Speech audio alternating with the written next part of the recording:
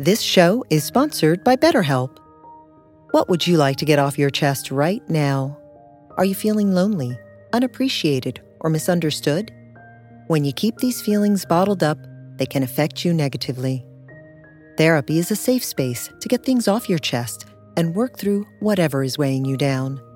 It's a great way to increase your self-awareness, change negative thought patterns, and more. If you're thinking of starting therapy, give BetterHelp a try. It's entirely online and designed to be convenient, flexible, and suited to your schedule. Get it off your chest with BetterHelp. Visit BetterHelp.com/BeHereNow today to get 10% off your first month. That's BetterHelp, HELP.com/BeHereNow.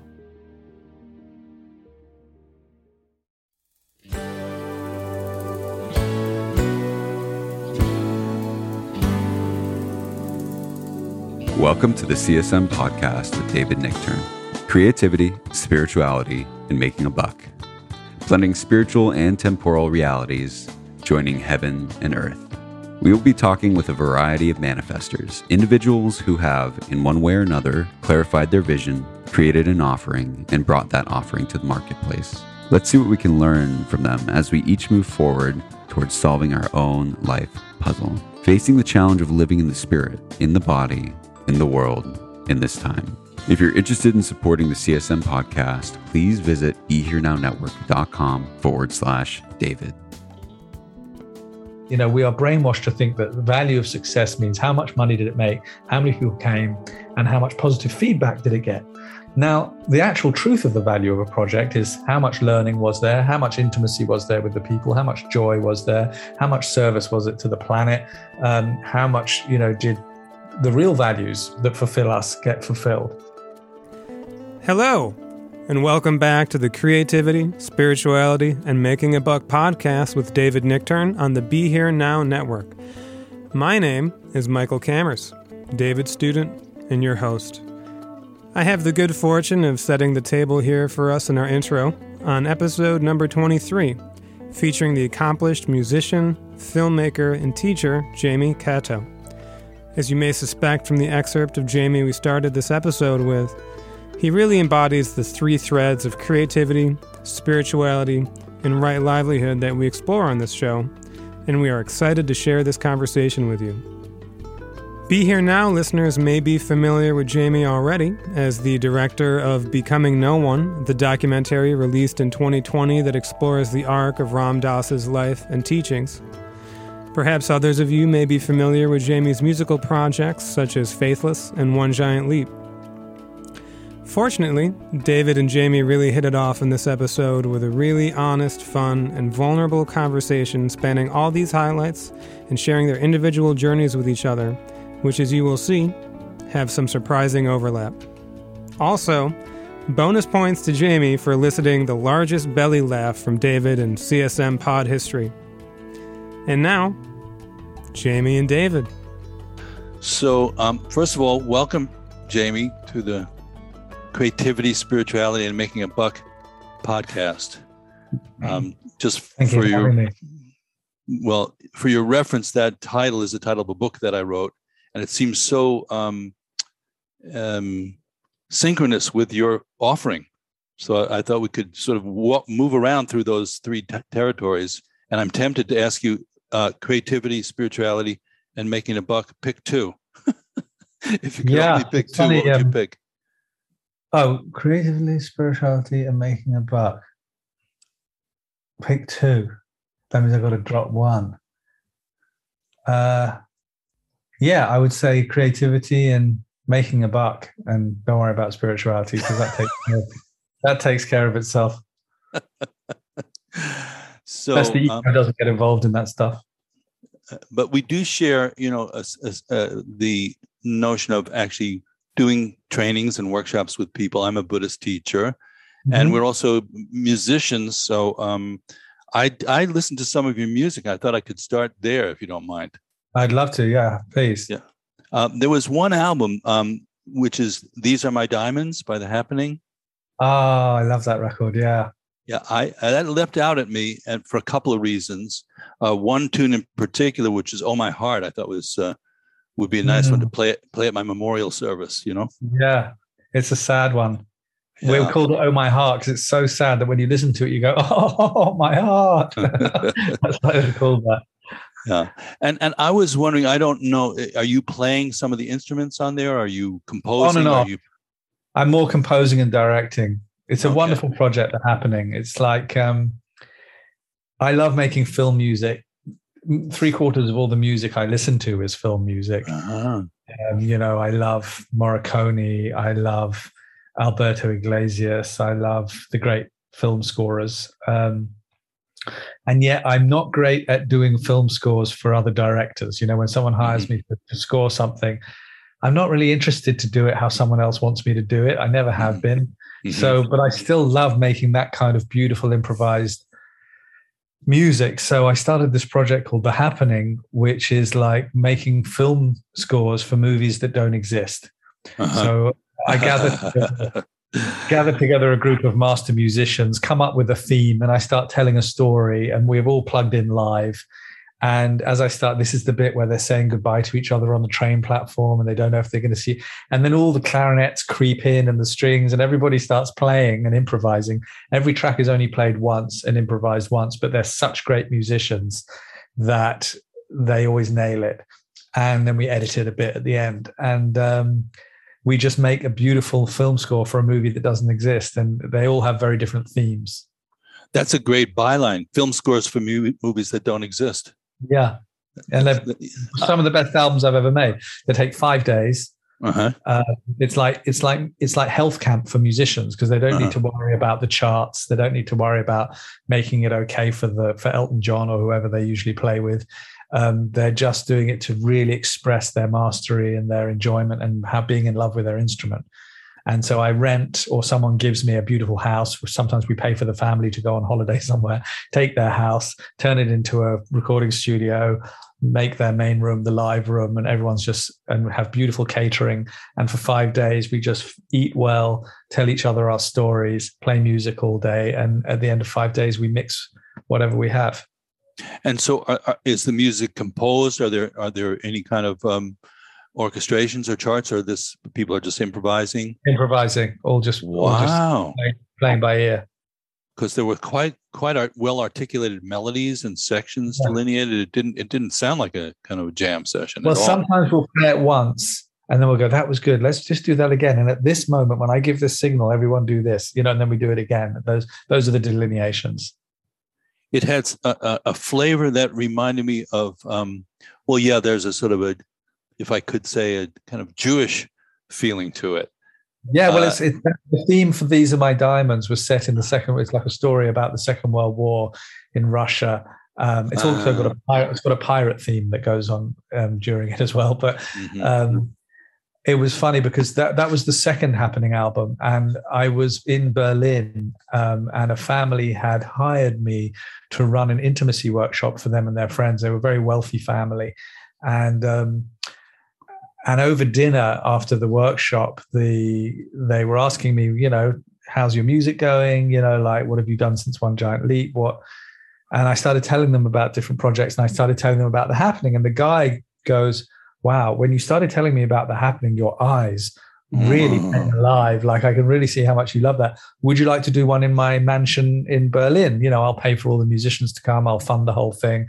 I said, yeah, I would love to. So they gave us their house and paid for all the musicians to come and catering and everything like that. And the second one, and he said, my wife is a singer, but she very rarely with the kids now gets to sing with really great musicians. So I'd really appreciate it if she could sing on a few of the tracks. And she was a beautiful person who had a beautiful voice. I said, absolutely wonderful. So we did this session.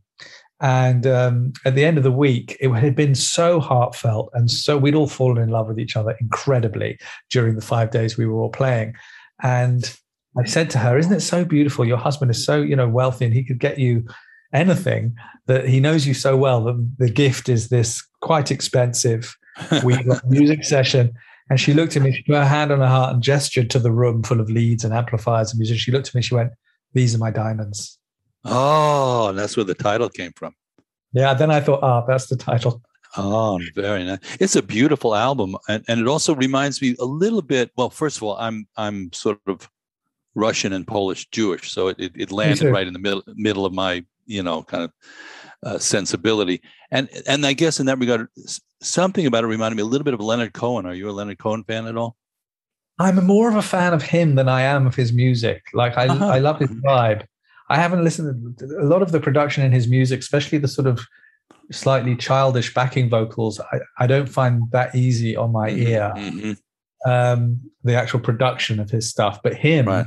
Yeah, I absolutely love. Yeah, there's a track on "These Are My Diamonds" where I cover a Tom Waits song. I sing a version of "All the World Is Green," and then there's another track on it which is just the after dinner prayers music that my grandfather and family used to sing on Friday nights. You know that song? La la la la la la la la la la. Oh yeah, sure.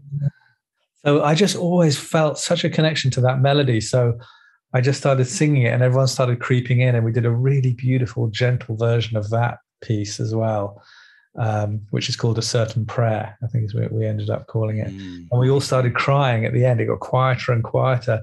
And some of the musicians who were playing it and singing it were like German, blonde-haired, blue-eyed descendants of Nazis, basically. And we were doing it in a house right in the middle of Berlin. So everyone felt like we kind of opened up this kind of healing portal, and everyone started crying on the last note of A Certain Prayer. The guitarist and the keyboard player and me, we were all on the floor because we go lower and lower as it gets quiet. The way that we make quieter and louder is going closer to the floor or higher up. And we were all like with our heads right down on the floor. And we all just started weeping together that we had done this in Berlin. And could you imagine 80 years ago? You know what I mean? It felt so healing and powerful for us. And what instruments do you play? Is there one instrument that's your favorite to play when you're playing? Yeah, I mean, I guess I play acoustic guitar, and secondarily I play piano and drums and sing. I play enough to compose. So the one you like, the Oh My Heart, I kind of wrote that on the guitar very badly, and then I get one of the master musicians to play it properly. Wonderful.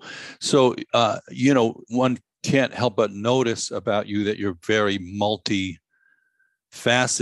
And that's sort of the theme or thread of the podcast and of our community. We have a community called Dharma Moon, and there's a lot of artists and people in it, but everybody's meditating, and it's sort of got a Buddhist spine. There's a lot of, meditation training that's part of it, but we're trying to open that portal up so that it sort of mixes gracefully with everyday life, with business, with creative expression. So our motto is that, that spiritual development and creative expression and everyday mastery of everyday life have equal weight. Yes, very much. My school in England, which is called the School for the Insanely Gifted, is pretty much exactly the same model. Yeah, I can see that in your website that there's so do you feel at times torn between three lovers? No, I find it really strange that I get asked this so much by journalists. Like, I can't imagine why anyone wouldn't do it that way. Like, why would you only do one thing? I mean, like, do one thing and do it lots of times, but there's plenty of space in the day to try out making a movie. There's plenty of space in the day to parent a child. There's plenty of space in the day to develop a digital app that you think might be interesting. Like, why not just anytime you have a good idea, start it off, see what kindles? I mean, of course, out of every idea I have, out of every 100 ideas, 5 will actually kindle. But just, chuck them all in the frying pan and to see, because, sometimes they just kindle by themselves so easily.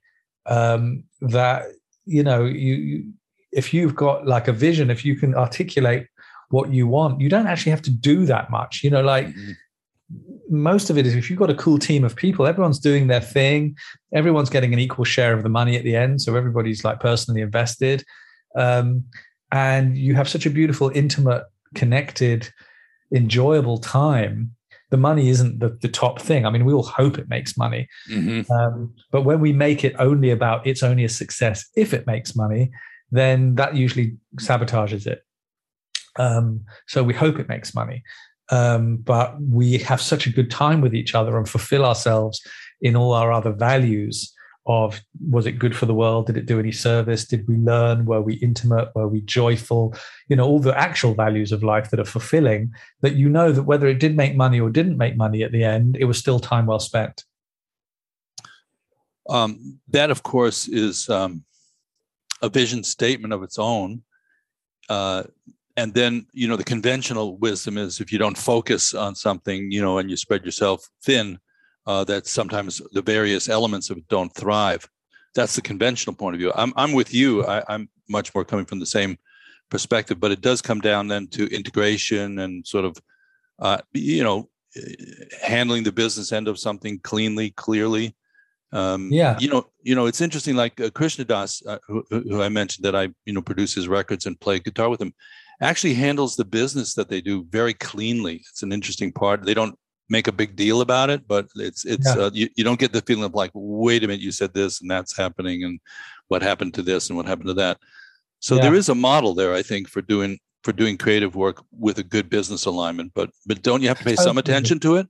I mean, you do your absolute best to make it thrive. Absolutely do my best. Mm-hmm. But like the way it's happened for me is like you do all your work over here, mm-hmm. and you think that that's where it's going to come from, and then the big breakthrough comes from over there. Like you try your best, but it never comes out the way. Like every single time I've got a big budget to do something, mm-hmm.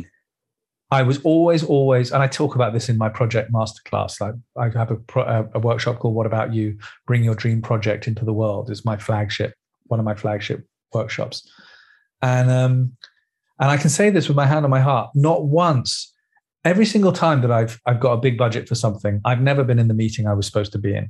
I've never once gone into the meeting to get the money and got the money that I was supposed to get from that meeting. Not ever once in my career. Not once. No, I'm not saying rarely. I'm saying never. Every single time someone gave me a big hunk of money for something, I was there for something else, and that's how God seems to work. Yeah, I mean, try teaching that in school. It's going to be tricky, but we talk about tendril. Do you know the Buddhist concept of tendril or auspicious coincidence? I think I can imagine. Yeah, that's a big start with topic. The right attitude. It probably sounds like the law of attraction. You come with the right attitude, mm-hmm. and you're doing it in the service of God. Then I trust that God is going to make the things kindle that God wants to kindle that week. It's not up to me. It's like when I teach a workshop, I don't have an agenda that you're going to break through and have a be life changer. That would be really arrogant and like using mm-hmm. your process for me to feel good about myself as a teacher. Mm-hmm. I make a beautiful banquet of food. It's up to the souls to decide who comes and who eats and how much they eat and whether they leave at lunchtime or have 3 bowls full. It's none of my business. My job is to make the beautiful food. Whether God decides that the whole world is going to hear about it or just one person listen to it at the traffic lights and change their life, it's just not our business. Yeah, and the moment we start getting into the effect, the moment we start getting into the fruits, the output, then who are we doing that for? You know what I mean? Like it's kind of selfish. It's like using the people in the workshop so I can feel good about myself as a teacher. It's the same with projects. We are brainwashed to think that the value of success means how much money did it make, how many people came, and how much positive feedback did it get. Now, the actual truth of the value of a project is how much learning was there, how much intimacy was there with the people, how much joy was there, how much service was it to the planet, how much, did the real values that fulfill us get fulfilled. If we only concentrate on the money, for example, then I look at making a project as a devotional act. Mm-hmm. It's like having a child. The child's not there to get you something. You're there to give to the child. And it's the same with a project. The project is this incredible thoroughbred horse. My job is to groom it, keep it clean, give it the best oats it can have, which might be the best mixing engineer, the best manager, just give it the best I can possibly give it with the resources that I have. If I'm going there saying the only reason that this is worth doing for money, what I'm doing is I'm taking that thoroughbred horse and I'm saddling it like a donkey to carry my money worries up the hill or to carry my self-esteem worries up the hill. And that's not its job. That's not being devotional. That's using the project to get something. And I just don't believe in that. I was very moved by the book Autobiography of a Yogi. where Paramasanda Yogananda just puts himself in God's hands. He gets on a train and he just says, all right, I believe that I'm here to serve you. Like, I'll just show up. I'm leaving the rest to you, send the people. And that's what I've done, like with my workshop business. I don't really do nearly any advertising. I post on Facebook, something's happening. I don't even put a link, because when you put a link there, the algorithm takes it out of everybody's feed. So I don't even put a link to the event. I just say, hey, Insanely Gifted is happening in September, or the Corfu event is free. And always someone donates something that probably made more money than if I'd actually charged. That's kind of the way it goes. I've had plenty of times where, I did a big project and you'd think it would make lots of money. Like One Giant Leap, we got nominated for 2 Grammys. We sold 500,000 albums. We blah, blah, blah, blah. I've never seen a penny of royalties from One Giant Leap, not a single penny since we did it. But while I was doing One Giant Leap, I wrote a song for Dido, who happened to be the backing vocalist in one of our other groups. And that one afternoon of work made me more than $500,000 just from having a track on her album that sold 16 million copies. So like, who knows where it's going to come from? That the money I should have made from One Giant Leap to support my family for 5 years came from one song, one afternoon, instead of that whole project that took me 3 years of my life. It's a mystery. Don't even try and work it out. Just keep showing up generously, following your enjoyment. That's what I believe. And be of service, like love, serve, remember, love what you're doing. Try and have an element of service in it. Be generous. Like my business is 100% inclusive. We have a ticket price for the workshop, but if you can't afford it, you're welcome to come anyway. So I hope you pay, but I'm not making you paying a prerequisite for you being there. And then enough people will pay. And then someone else at the end will come and chuck $1,000 in your pocket just because they were so blown away and they're loaded. And then it just kind of all added up in the end. That's been my experience, but I can't, say that. You have to really, really commit to it. You have to really jump into God's hands, Yeah. Abandon all hope of fruition. That's a Buddhist slogan. Sort of similar. Like it's so many different, whenever you do any projects, you're rolling 1,000-sided dice. Mm-hmm. The amount of different chaotic things that have to happen for something to fly, even if you have a massive marketing budget, is a mystery. So-and-so liked it. They were in a good mood that day. They sing so-and-so. They heard it while they drank their tea. They decided to play it. Someone else liked it. It's chaos theory times a million. You just don't know who could have thought that Norah Jones doing a lounge jazz album was going to scoop 12 Grammys and be the biggest album for 5 years. A lounge jazz album, they would have laughed you out the room if anyone, for the idea that a lounge jazz album, which basically sounds like the Girl from Ipanema reworked 12 times, was suddenly going to become the biggest thing that ever happened. Like, it's just a total mystery. Well, I can relate to this, Jamie, because I wrote a song called Midnight at the Oasis. There you go. That's probably that was half your adult life. That was an evening on a waterbed with a beautiful friend.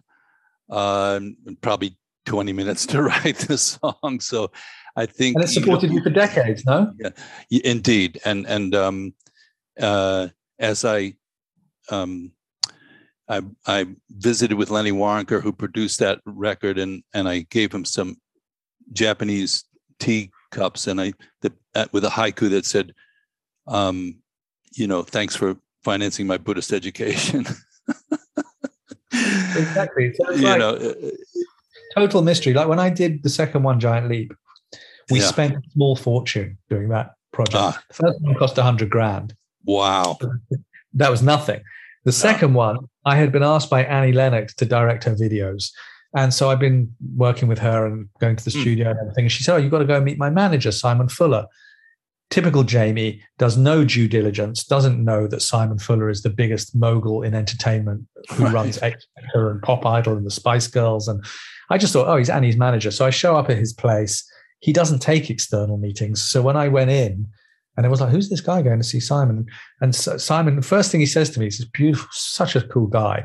He goes, we're not doing the videos. I'm so sorry, but Annie has upset Clive Davis by releasing the picture of herself with no makeup on as her album cover after they expressly told them they didn't want it. They've cut her video budgets. I'm sorry, we won't be able to do it.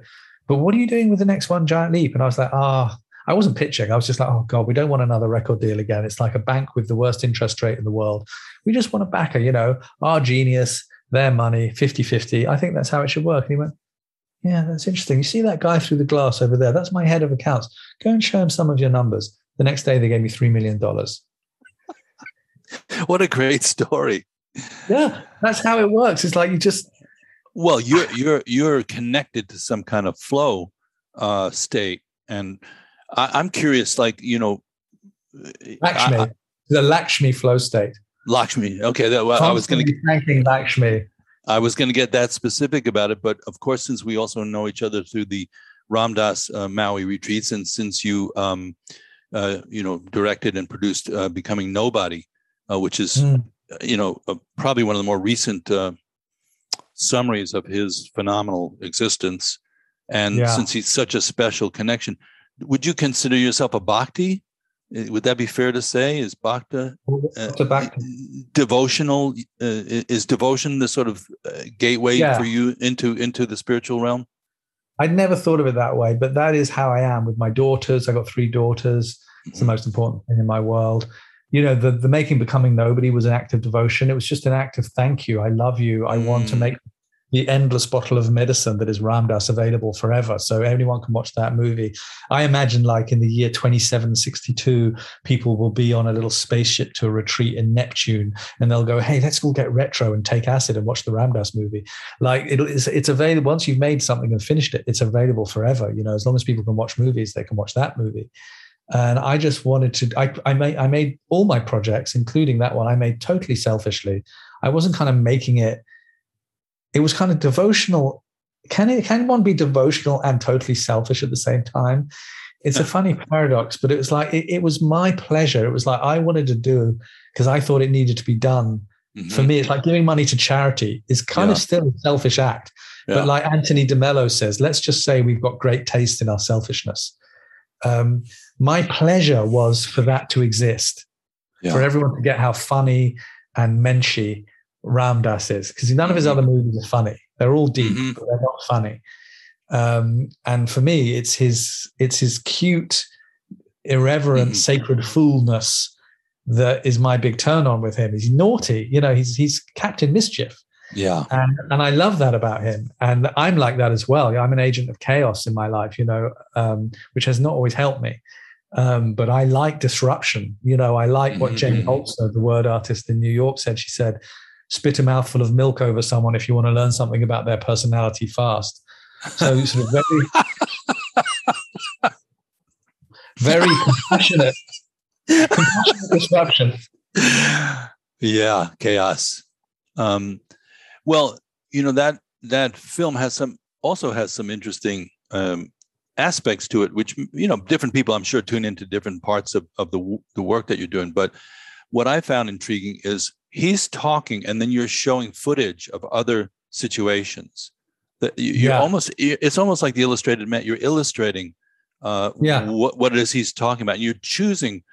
One time it's a little cartoon, and one time it's just maybe some street event that's happening. Yeah, and I found that really like counterpoint. But really, really great choices. I thought that was my opinion was that in itself made a little bit of a movie within the movie of just what you chose to show while he was speaking about things. It was kind of, allegorical or metaphorical and visual. Trying to back up the essence of what he's saying and not the literality. Yeah. And, you got to be with him right before he passed away? When's the last time you saw him? I was blessed to be with him quite a few times. First, when I was like in my very early 20s, when my girlfriend was pregnant, like about 27 years ago, all the way through the first one, Giant Leap. He generously contributed, let me interview him for the first one, Giant Leap, around the millennium. Then he was in the second Giant Leap in 2008. Then we hung out a bit more at some of his retreats. And then finally at the end, just before, it wasn't actually, the interview was done about 5 years before he passed. Because it's funny you say about the imagery in the movie, because the rest of the movie, the music and him talking and his parts, I almost edited that that was done in 2015. Like that part was easy. I knew all the best stories. I've been such a fanatical Ram Dass fan. I knew many of the bits I wanted to use, really early on. The thing that took time was visually making the shots so that it didn't just look like a glorified YouTube video with flowers opening and clouds rushing, and like to, and, how could we make it actually like a movie? Like its own feel. And that was what took 5 years, was finding all the shots affordably. It's non-linear. It's not like this looks like that in a literal way. It's sort of, as you said, that you're capturing the kind of flavor of it. So, we did. You did what, 5 times? I cut the film and started again 5 different times, all because of the visuals, because I couldn't find a way to make it special. And the poor, I didn't go over budget at all, but I went over time budget. We never had a deadline, but poor Raghu had to keep going back to the Ramdas board saying he's starting it again. And then I did a cut, which was just pictures of my daughters, and I loved it, but no one else got it. I did all these different cuts, and it was also affordably, because, the movie was very, very inexpensive. So 3/4 of all the shots you see were free off free websites, and I would put the word out to all the camera people I knew and say, look, I need shots of these things, people hugging, people looking sad, people I need all your shots. And they would all these people contributed different shots. There's all my friends saying, oh, you can use, I shot this at the Kumbh Mela a few years ago. How about this shot here? Oh yeah, thanks. Everyone was donating shots very generously. It was a real mishmash of beg, borrowing, and stealing images. Yeah. So you used a lot of public domain footage? Tons and tons. And those animations are public domain. It's sort of stunning, the footprint of Ramdas, even among people who wouldn't have grown up with him. Like there's whole new generations of millennials that there's some mojo there that has kind of got longevity to it. He's the Mozart of what he does. That's why, that's why people still listen to Mozart today, hundreds of years. He is the boom. There's no one who says it deeper or more poignantly or more clearly than he does. Whatever subject you're talking about, he'll say something, and there's nothing really else to add. He just gets the root underneath it, and it's just like, yeah, you said it. That says it. Like the crochet story that ends the movie. When you hear the crochet story, it's almost like the whole of everyone's spiritual path and the whole point of spirituality is encompassed in that story. Once you hear the crochet story, there's almost nothing. There's always nothing to add. You know what I mean? Like he just nails it. And I know that as long as people are on spiritual, the whole now lineage, the present moment lineage, which is the great lineage. I always teased Ramdas because he had just done the Eckhart Tolle thing. And I always thought when Eckhart Tolle had all that success with the power of now, like if Ramdas was like thinking about suing him. So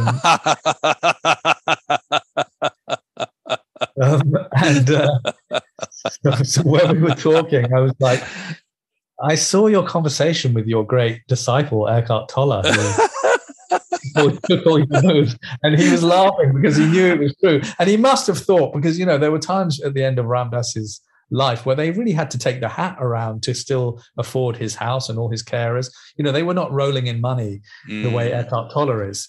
And I know there was Tammy Simon introduced the two of them for that lecture series that they did together. And she had a great line. She said, here's what we got on this stage now, a whole lot of now. That was a really good line. I love Tammy. A whole lot of now. Absolutely adore. Tammy Simon is such a wonderful being. I absolutely love her.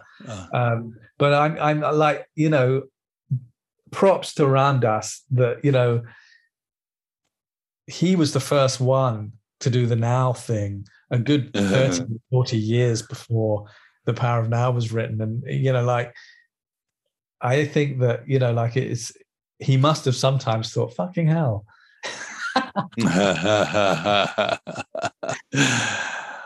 Yeah. It's sweet in a way. That it's like there was a great project called Playing for Change, which were these people. Yeah. Oh, I love that. Yeah. Yeah. Well, it's basically not a rip-off, but a kind of a copy of One Giant Leap, where we went around the world. I see why you would think that. Yeah. Yeah, and they made a fortune. You know what I mean? And we were a little bit like, "You're welcome." And, Did anybody ever say, we were influenced by this? Sometimes that's never. The fans all did. The fans were like, having One Giant Leap, this is what they did. But Playing for Change never once acknowledged anything. No. Well, I wonder how Buddha would feel 2,500 years later. At the end of the day, our ideas are not ours. Let's be real. It's an ego trip. The truth is we get very precious about that was my idea. But what did you do to generate that idea? Nothing. It popped into your head. Who gave it to you? Lakshmi, God, whoever knows. So you can't really take ownership. That's why when someone comes up and goes, "Oh, that album you made, it's changed my life." It's like you always feel sheepish about it because you didn't really do it. You received it. Yeah. I did a little thing last night for the Love Server Remember Foundation. They do their online satsang. Yeah, I've done one of those. It's beautiful the way they handle it so beautifully. I thought so lovely. I did it last night at 1 a.m. my time. Right, it was called 8 o'clock. Power of Yin. Power of Yin. Yeah, and it's all about how we receive our music. We receive, we make ourselves available for the muse. We make ourselves available for our spirituality, but we don't do it. We don't generate it with our yang, getting busy. We surrender and we listen and we're curious, yin qualities, and we receive a song. We receive a great idea. We receive a spiritual awakening. It's all receptive. It's the yin is where all the action is. Well, what do you think the purpose of the yang is then? To put into action what you've received and manifest it on earth. So the yin feminine goes, "Oh, this is what we need to do. We need to go over there." That's the yin, gets the inspiration, then says to the masculine yang, "Pack up the car and lead us all over there. Buy the hammer and the nails and make one of these." So the yang kind of brings into form what the yin has decided. The masculine does what the girl says. Have you noticed among our millennial friends that these characterizations are being challenged as we speak? Yes, we have. In my teaching, in the Insanely Gifted School, we don't use the word masculine and feminine, yin and yang anymore. That's interesting. More receptive and active or something like that. We just say, active and receptive or whatever, the use of the will or the use of the receptiveness or the curiosity. We don't, because but it's actually very interesting because there's yin yang and then there's wu qi, like in Taoism, there's the super void within which it all sits.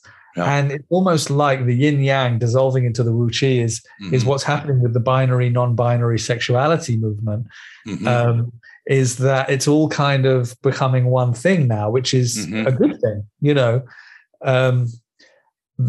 I mean, I don't believe that everything has to be non-binary. I know certain people that say, "Oh, masculine, feminine, it's all a construct." Well, it's not only a construct, because certain people who are trans, they go through a very, they go through a very, very extreme operation to have their genitals changed to be either a masculine or feminine. So it's like, it obviously means something to them, I don't think you can dismiss it. If it didn't mean anything, then why would these people go through such an intense operation to go from one to the other? Obviously there's a difference. So I don't think one should dismiss it and say that everyone has to be non-binary. Like if you want to be in your heteronormal masculine and feminine reality, great. And if you're exploring non-binary, great. But none of them are right or wrong. Just do the one that is meaningful to you in your life. There's 7 billion human experiments going on concurrently on this planet, including murderers, thieves, rip-off artists, estate agents, people who are, extraordinary. I mean, I do find the whole thing a little bit extraordinary. Why there are so many muggles? That's my one question for God. Okay, let's get one question. Let's get her on the phone, and you can ask your question. Thank you. I would like to know.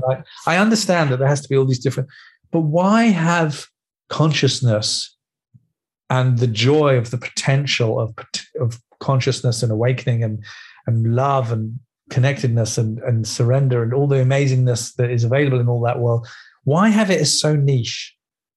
I understand it can't be everything, but why make it such a slither of experience and have 97% of the people going through life like a zombie thinking that materialism is important? And why is it so weighed so massively in that way is a big mystery to me. That's the one mystery. Well, there are many, but it's a huge mystery for me. Why so many Muggles?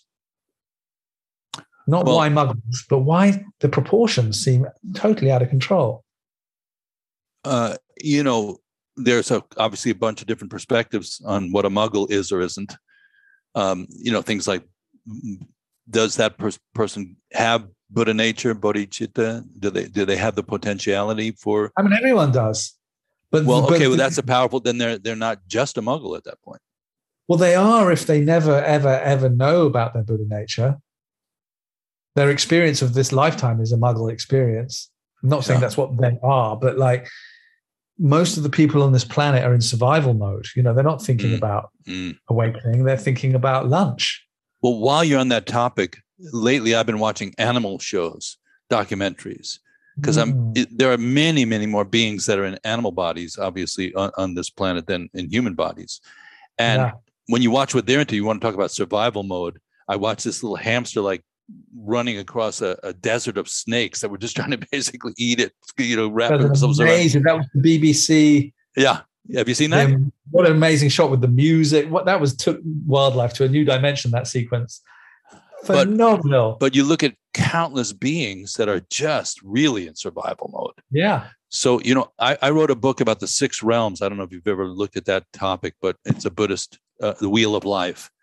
And so there's the human realm and the animal realm and the hungry ghosts and the hell realm beings and the gods and the jealous gods. And it's really a portrait of karma and how these things get, how you end up in a particular situation, in a particular realm. And the premise is everybody's working through things over a kind of a fairly long arc. But that it is a trap. There is a sense that even the God realms are trapped, a kind of golden trap. But the animals, just looking at them surviving and going, well, wait a minute, we have part of that makeup too. Yeah.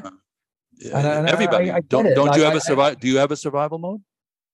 Massively, especially in relation, all my dharma, like most of my trauma and kind of like struggle of my life is in my relational world. That's where I'm a hungry ghost. My primal wounding, I won't bore you about the patterning of what happened when I was in the womb and in adolescence and in my childhood life, but the patterns were set for a very sort of dysfunctional and empty experience of quite a lot of re-traumatizing through my relational life. So that's where all my action is of self-soothing and playing out stuff that hurts. And now you have 3 daughters, and you must have done a lot of work on your relational portfolio. Still going strong, baby. Still processing a breakup from 3 months ago that still feels like a huge kick in the heart. Sorry. Yeah. Well, it's a mystery. I do have some questions. I do ask the holy light bulb. I have some questions about all that. I show up very devotionally, but I have definitely recreated certain aspects of repetitive neglect and deceit and all the things that were going on when I was small. It's a big mystery for me, but less of a mystery. I really do engage with the inquiry around all that. That's a big part of my that's where the challenges and the struggle of my human existence has mainly been centered. So maybe the title of your next album could be Even Muggles Fall in Love. Which in the human realm, that is the sort of saving grace, is that ability to feel that poignancy, that tenderness is kind of what connects everybody at the end of the day. Yeah. But and then the question after that is what meanings do you attach to that? Nothing that's going to take you out of the moment quicker than falling in love.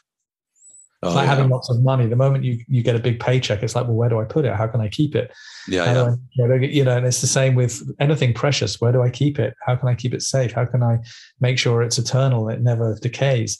And it's the same with the relationship. Oh, you're finding someone else attractive. is this beautiful thing that's making me feel safe going to be taken away? Am I safe? Am I safe without you? Suddenly whatever you have that's precious, you part of us wants to keep and be immune to the immutable laws of everything changes. So it's even getting it is another trap. Well, that's very pure Buddhism, what you're saying right there. I know, he steals all my ideas. What's that? Buddha steals all my ideas. That attachment and ignorance create the ground of the suffering. Yes, and so don't ignoring impermanence. In what's being ignored is impermanence, and that you can't grasp it. Yeah. So that's but it's point. There's something about it that is so human at the same time. Do you feel that? Totally. And I want to really honor my humanity. Like I stroke my chest and I go, "Hello, old friend. Here we go." Just like everybody's a 3-year-old, and the way to treat a 3-year-old is, constant encouragement. No exasperation. No point getting exasperated with a 3-year-old. It's not their problem. It's your problem.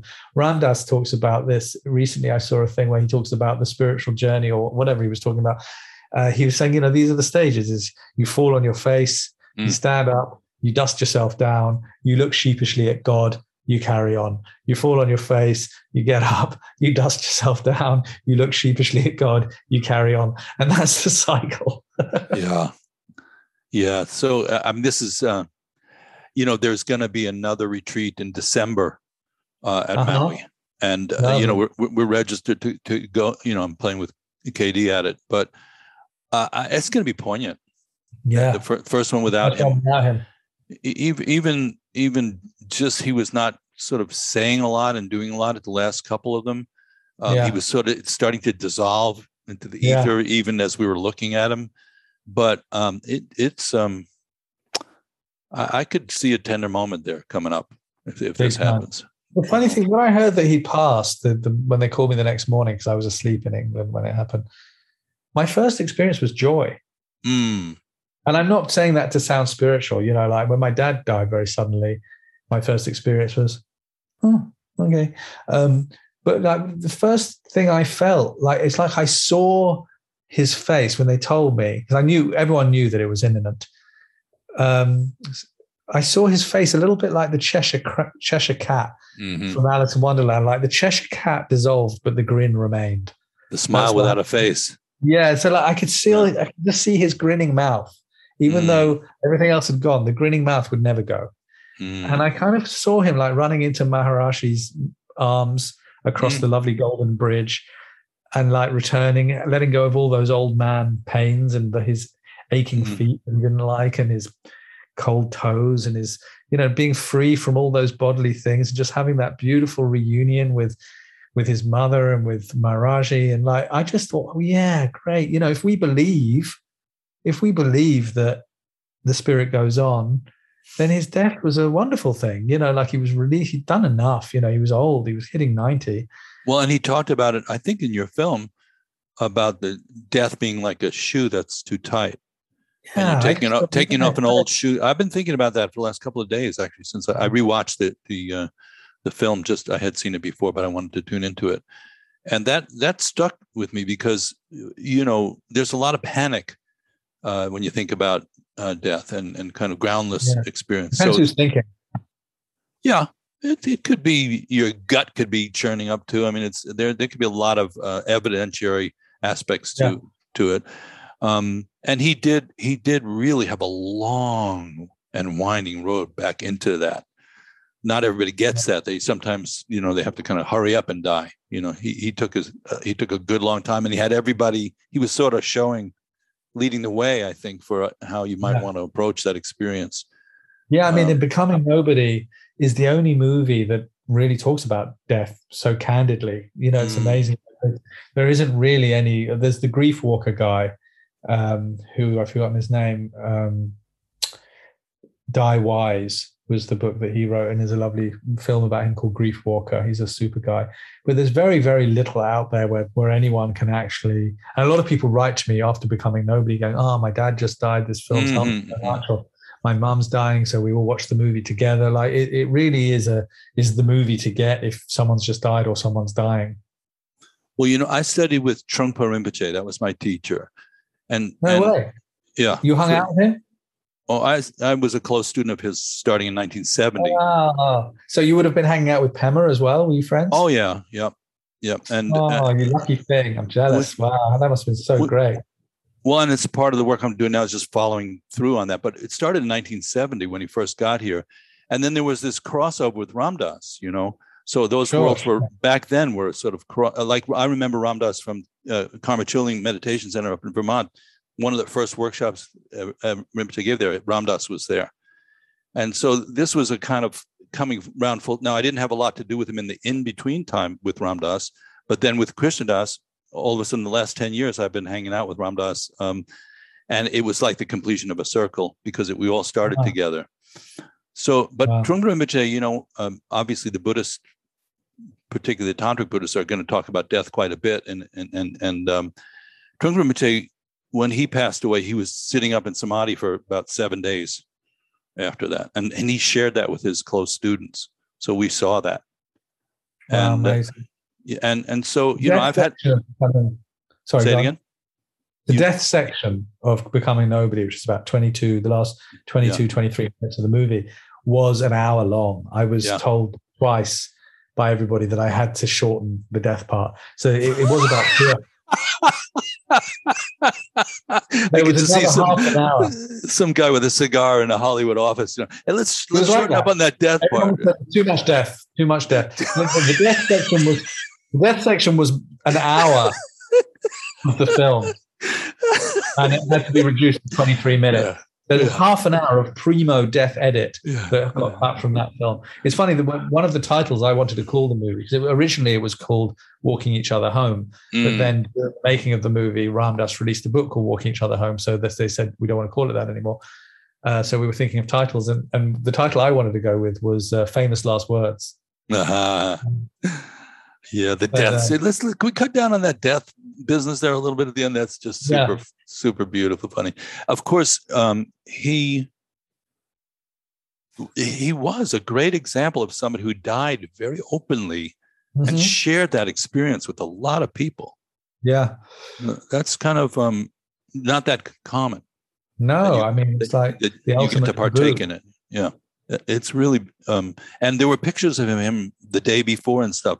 And he was quite luminous, Ram Dass, He really looked like he was easing out into it. And, there's something in the Buddhist tradition that Trungpa Rinpoche talked about where part of what happens to a body when the person dies is there's a kind of loss of ground. Obviously, you're losing that really very familiar ground. And there's a kind of panic, and that's what rigor mortis is. He told us. So in other words, the body is just kind of seizing up like this. And when a realized person dies, the body just relaxes. The heart center, with Karmapa died, the heart center was soft for a long time. Rinpoche for days, soft heart center. And the rigor mortis. They said the same. Yeah, it's because the being in there is not freaking out and panicking, basically. So the instruction is kind of don't panic. Which is really good instruction. Like Emmanuel says, dying, tell them, Ram Dass, dying is absolutely safe.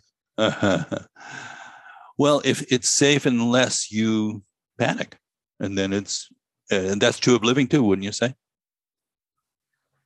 I still think that it's safe either way. Like my dad died very violently and by his own hand. And there are a lot of spiritual people, Christians and even Buddhists, that say, when that happens, they go to this place where the spirit is lost. And I think, fuck those people. Because,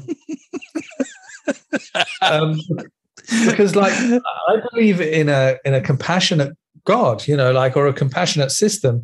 And if somebody killed themselves, that means that the angel at the well of pain that we all bring our bucket of pain to process on behalf of the whole human race to earth didn't pay attention when that guy came through, and they took too much. And I think the first thing that a spirit gets if it killed itself is an apology and a beautiful hospital for the spirit where their wounds are tended to by gorgeous angels, and they're kind of put back on, go to a beautiful kind of rehab, and they're looked after beautifully.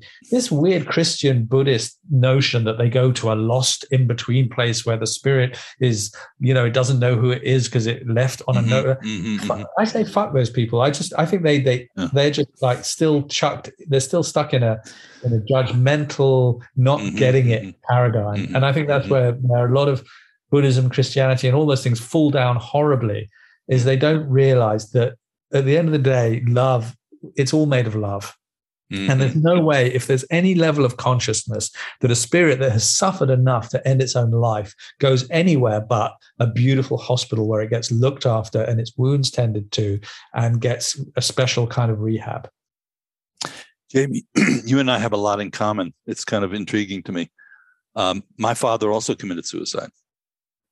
Sorry. That's an unusual thing to say, but I that's quite a powerful experience to go through.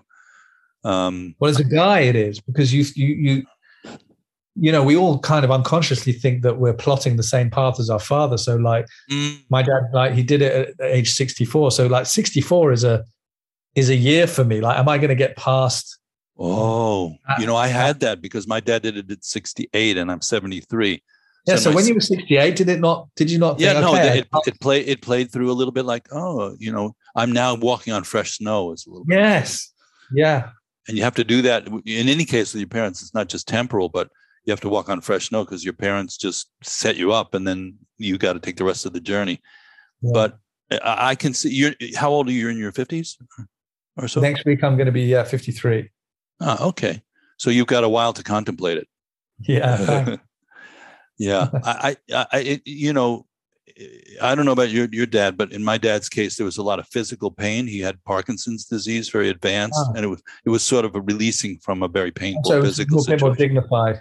Yeah, my dad's thing was more like he built his castles on sand, and when they all dissolved, he hadn't connected to anything that was left that was real, and that was, he hadn't really connected with his kids or his grandkids, and so like when he lost his sort of wealth and his standing, he didn't, in his model, he didn't have anything left.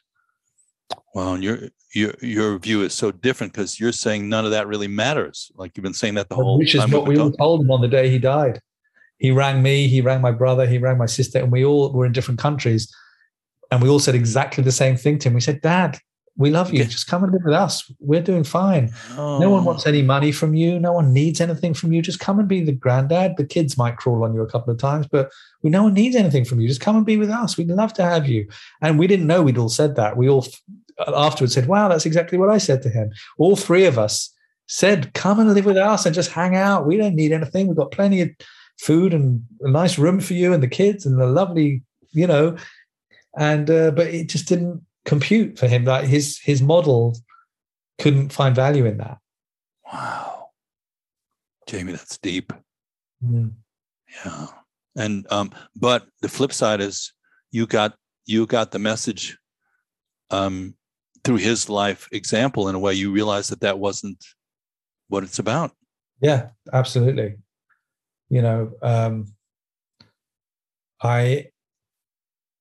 I mean, of course, I love being a big shot like the next person. Don't get me wrong. I do love swaggering around and having money in my wallet. I love to be the guy that paid for dinner for everybody. And, I do like people to see me as somebody who was successful out of crazy ideas out of my head, who never had to have a job. I feel quite proud of that, maybe not in a very healthy way.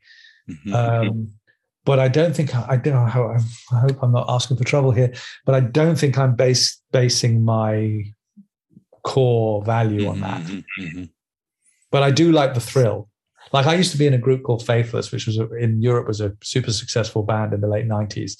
We were like number one everywhere for about 4 years. And we used to have a motto, because it was a Buddhist group. The rapper was a Nichiren Daishonin Buddhist. Oh. Yeah, and Nam-myoho Renge Kyo chanting every day, twice a day, Buddhist. All the lyrics, all the raps are Buddhism. If you get the Reverence album, you'll love the lyrics. It'll blow your mind. So eloquent, so lyrical and incredible and beautifully delivered lyrics, very positive. And but we were like cameras flashing wherever we got off the tour bus, and concerts to 50,000, 80,000. We were big.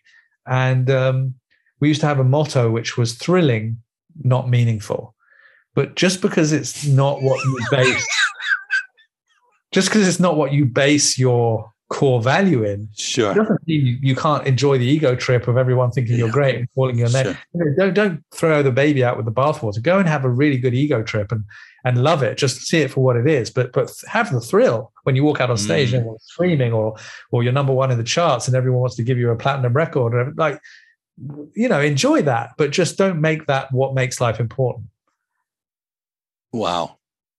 I just had a flash memory of when I got a gold record for Midnight at the Oasis, and I was on a 1-month retreat up in Northern California, and Trungpa Rinpoche came, and I was reading that, students for these kind of people. That's not where you want to be when you get your gold record, because Trungpa Rinpoche is going to come and ruin it for you. Well, he didn't ruin it. Actually, I found it enhancing, but here's what happened.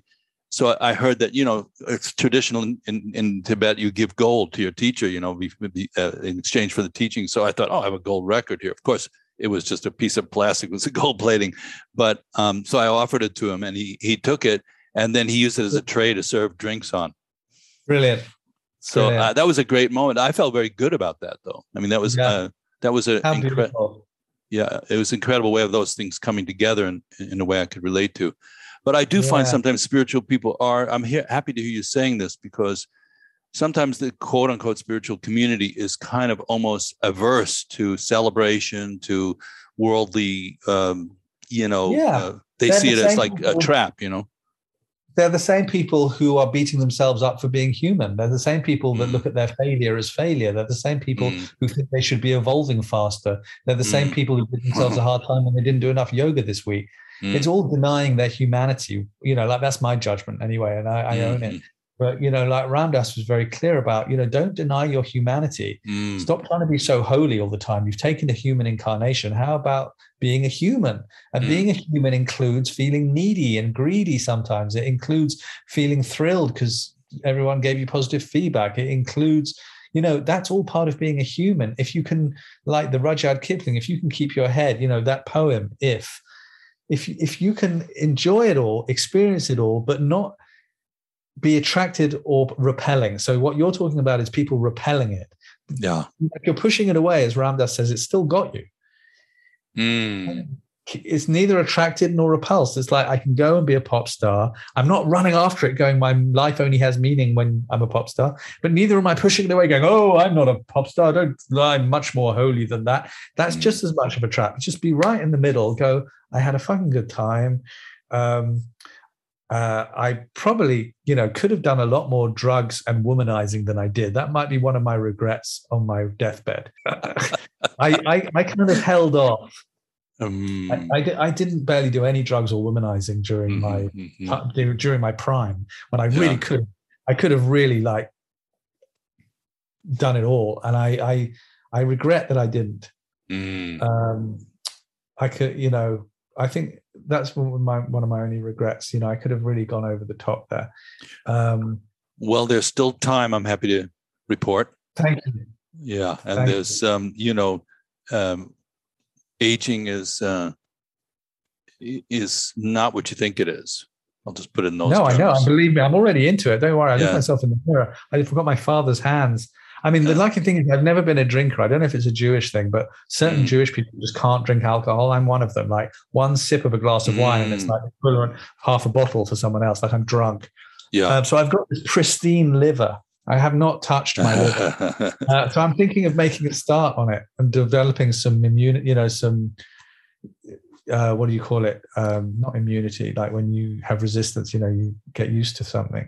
I was thinking of trying getting into alcohol. Like I've never done that. So I've got an absolutely untouched liver.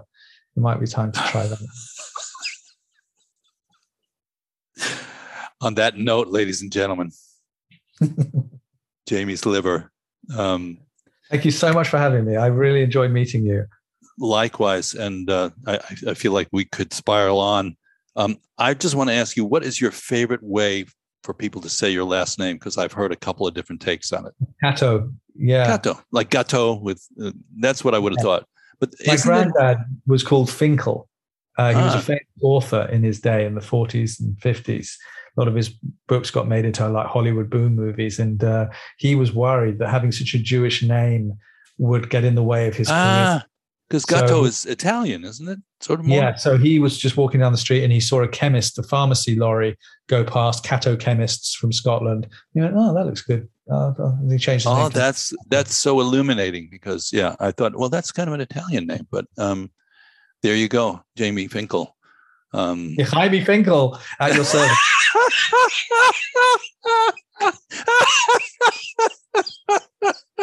My friend said that my film company should muzzles off manifestations. Well, I think this is even a better note to end the podcast on.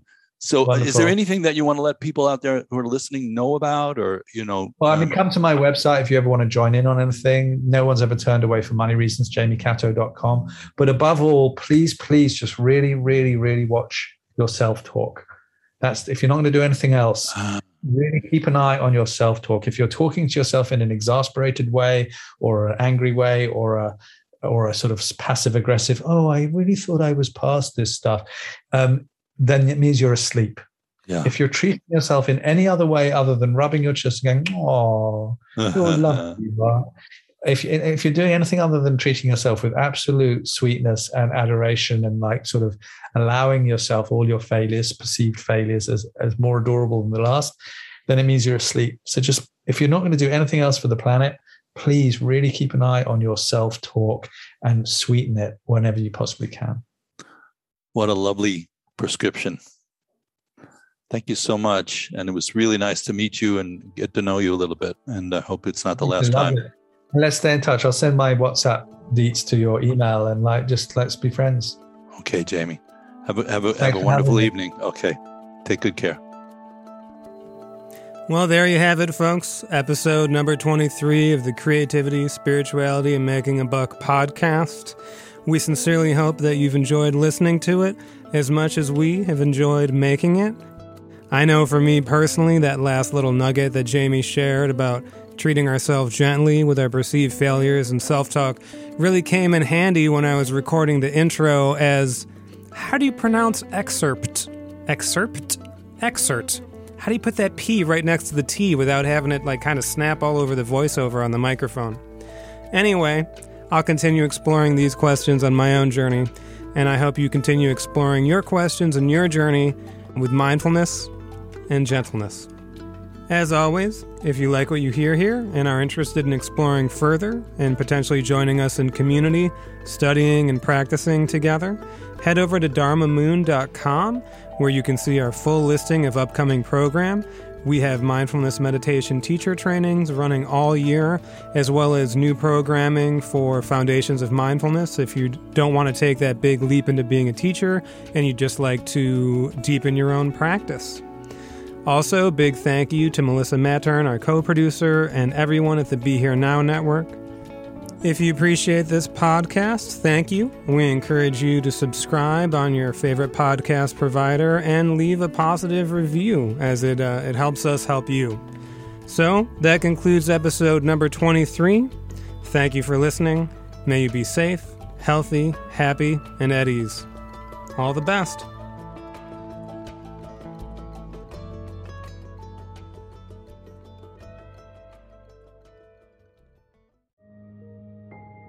This show is sponsored by BetterHelp. What would you like to get off your chest right now? Are you feeling lonely, unappreciated, or misunderstood? When you keep these feelings bottled up, they can affect you negatively. Therapy is a safe space to get things off your chest and work through whatever is weighing you down. It's a great way to increase your self-awareness, change negative thought patterns, and more. If you're thinking of starting therapy, give BetterHelp a try. It's entirely online and designed to be convenient, flexible, and suited to your schedule. Get it off your chest with BetterHelp. Visit BetterHelp.com/BeHereNow today to get 10% off your first month. That's BetterHelp, HELP.com/BeHereNow.